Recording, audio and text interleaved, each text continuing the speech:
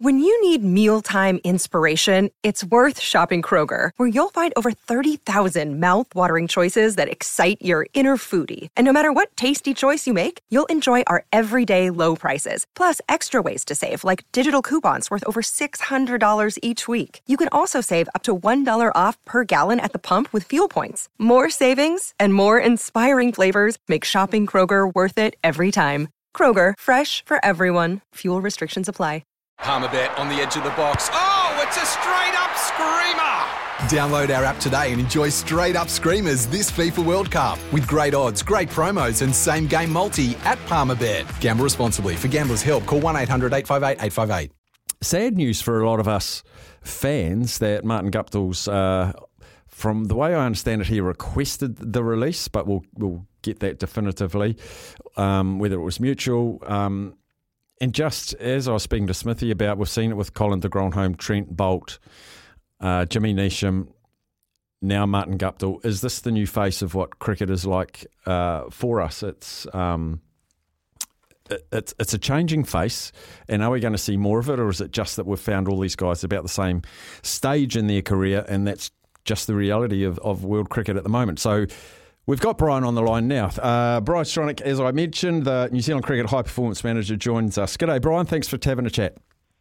No problem. How you doing? Good, mate. The Martin Guptill one obviously is the big news today, and it's been met with quite a bit of sadness and a little bit of surprise, I think, from the cricket fans out there. Can you tell us, in fact, I was just talking to Smithy just before, and he sort of put it quite well. How did it come to this? It seems to have been quite a rapid thing, that he was opening for New Zealand, then he went to the World Cup, didn't play, and then he's come back here and he's not involved, and now he's released. Has that been a long time coming, or has it happened quite quickly?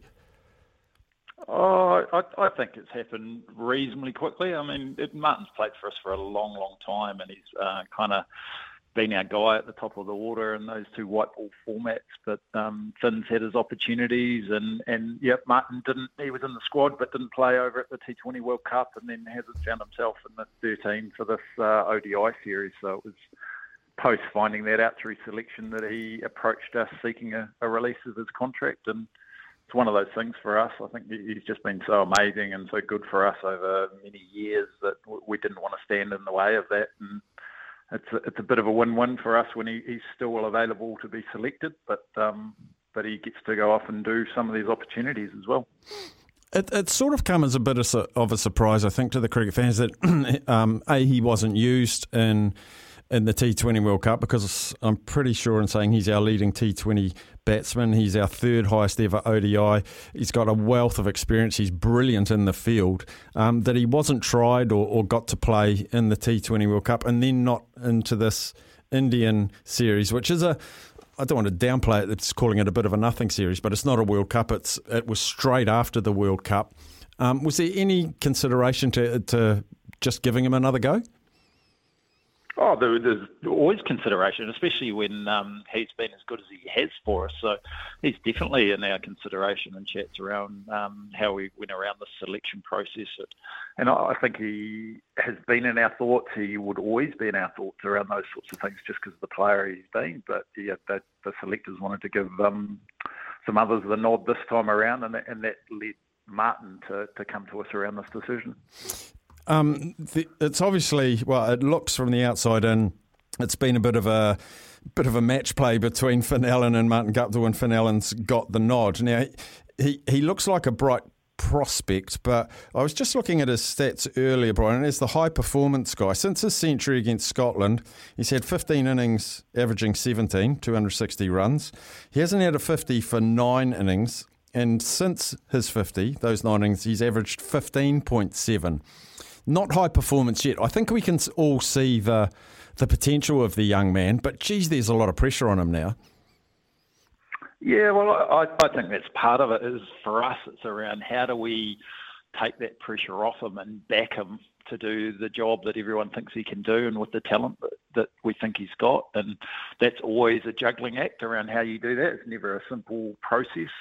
And as you just said there, stats are part of that, but there's obviously a lot more to it than that as well. And it's that juggling act around how do we just get the most out of the talent that we've got here. And that comes down to every player and how we put that into the jigsaw puzzle of selection. And Martin and Finn are definitely part of that discussion and how we go about that. But Was there a thought of leaving Martin in the fold to maybe mentor and hand the reins to Finn Allen? Because, again, just as a cricket fan, Martin Guptill and Finn Allen opening together, I think that could have been invaluable, or am I missing something? No, I think the selectors are going at the moment are in the T20 format that they want Devon and Finn there, but that's something you'd have to talk to the selectors more about. I can say that Martin has played an amazing role within this team around how he's contributed on and off the field. Like he was phenomenal through the World Cup around the support he gave to Finn and everybody else, whether it be in the field or in training or running drinks out to the middle, and his advice through his experience and things like that. So he was definitely still a massively valuable member of that squad, even though he wasn't playing as a frontline player. Yeah, I'm pleased you brought that up because he's a very selfless man. He's made amazing sacrifices over his whole career for New Zealand, and I just know that in a team environment he'd be so valuable even if he's not playing. But now he's not playing. Well, he's not contracted, and I know the door won't be closed on him for the next ODI World Cup, which is great. But it's the changing face of cricket, Bryan, is we've seen Trent Boult opt out, Jimmy Neesham, Colin de Grandhomme, now Martin Guptill, before them Mitch McClenaghan, Colin Munro. Is this going to become, I hate to say it, the new normal? I don't know. I mean, it's definitely a changing face of cricket, isn't it? And I think it's pretty natural when you've got some really good players who, I don't want to say they are at the end of their careers, but they're towards the back end of their careers. And there's just a lot more options for them out there than there ever was before. So when you put those two things together, I think it's a natural evolution of what we're going through. But the key for us, I think, is to find those avenues and those ways through it where we almost try and create a win-win. Like in these cases, it's only actually one player in Colin who's retired from international cricket. And yes, they won't play for us as much. And yes, we need to support and develop our contracted players as much as we can. But this gives the opportunity that we can use these players when it fits for them and when it fits for us, and we haven't lost them completely. So I think it's a natural evolution, but I do feel like we've been pretty pragmatic around our ways forward around doing this, where we can try and create the biggest win-win as we can. Yeah, I see what you're saying. I see the challenges in front of you because I'm imagining that if some sort of consortium or something said, look, we like the look of this Finn Allen guy who's early 20s and just chuck money at him, we're seeing it, and you'll be right across this, some very young rugby players are now going offshore to Japan. The dollar's stronger, the lifestyle's better. And in cricket, it used to be country first, and then if you could go and play in one of these leagues, you would. Now, and you guys at New Zealand Cricket are sort of being forced into, if a player comes to you and say, hey, I want to go and play the Caribbean and the Pakistan or the Sri Lanka and the IPL and the Big Bash, I still want to play for you though, if you'll have me. You're sort of forced into going the way the player wants. No, not completely. I mean, there's definitely those pressures. We can't hide behind that, and I'm not saying there's not. And the dollar is always a big attraction to anybody. It kind of makes the world go around, doesn't it?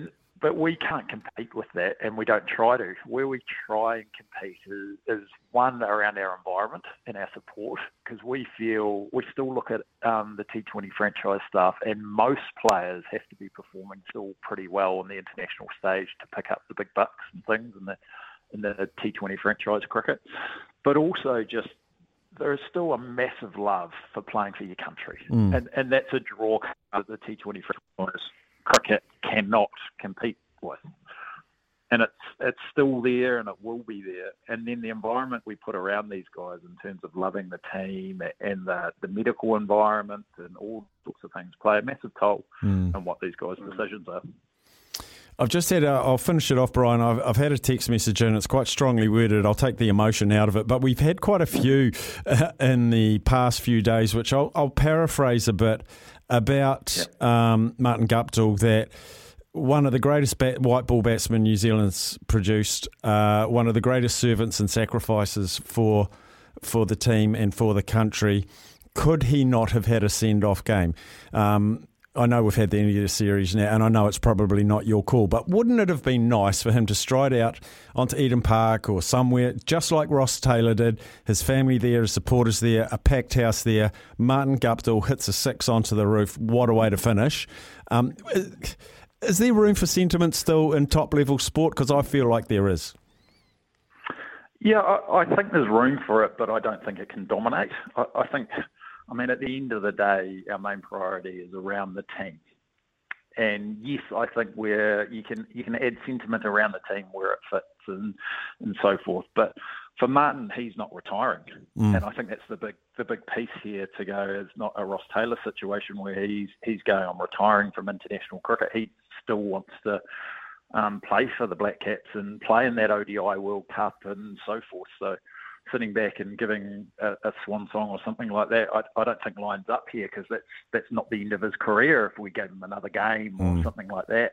So the big key for us is he still wants to be at that one-day World Cup. He still wants to play for us, and he's still motivated to play for New Zealand. And I think that's a key bit around this decision that we've made from both parties to release him, because that motivation is still hugely there for him. Yeah, that's the last point I wanted to say. You know him as well as anyone in the performance arena.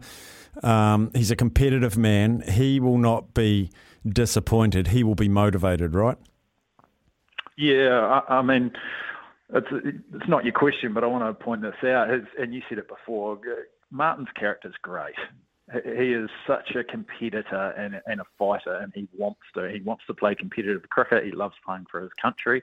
This is just the circumstances of where we are, and that's why we've worked so hard to create this win-win. And he will fight. He will do everything he can to try and get back into this team. And we congratulate him on that. And for us, if he does, it's a great thing. Yeah, he'll make it. I reckon he'll make it. He'll force his way back. Would love it. Go out there and dominate and force his way back in and deserve the spot. That's only a win for everyone. Yeah, cool. Hey, Bryan, thanks for jumping on at short notice. Really appreciate it. No problem.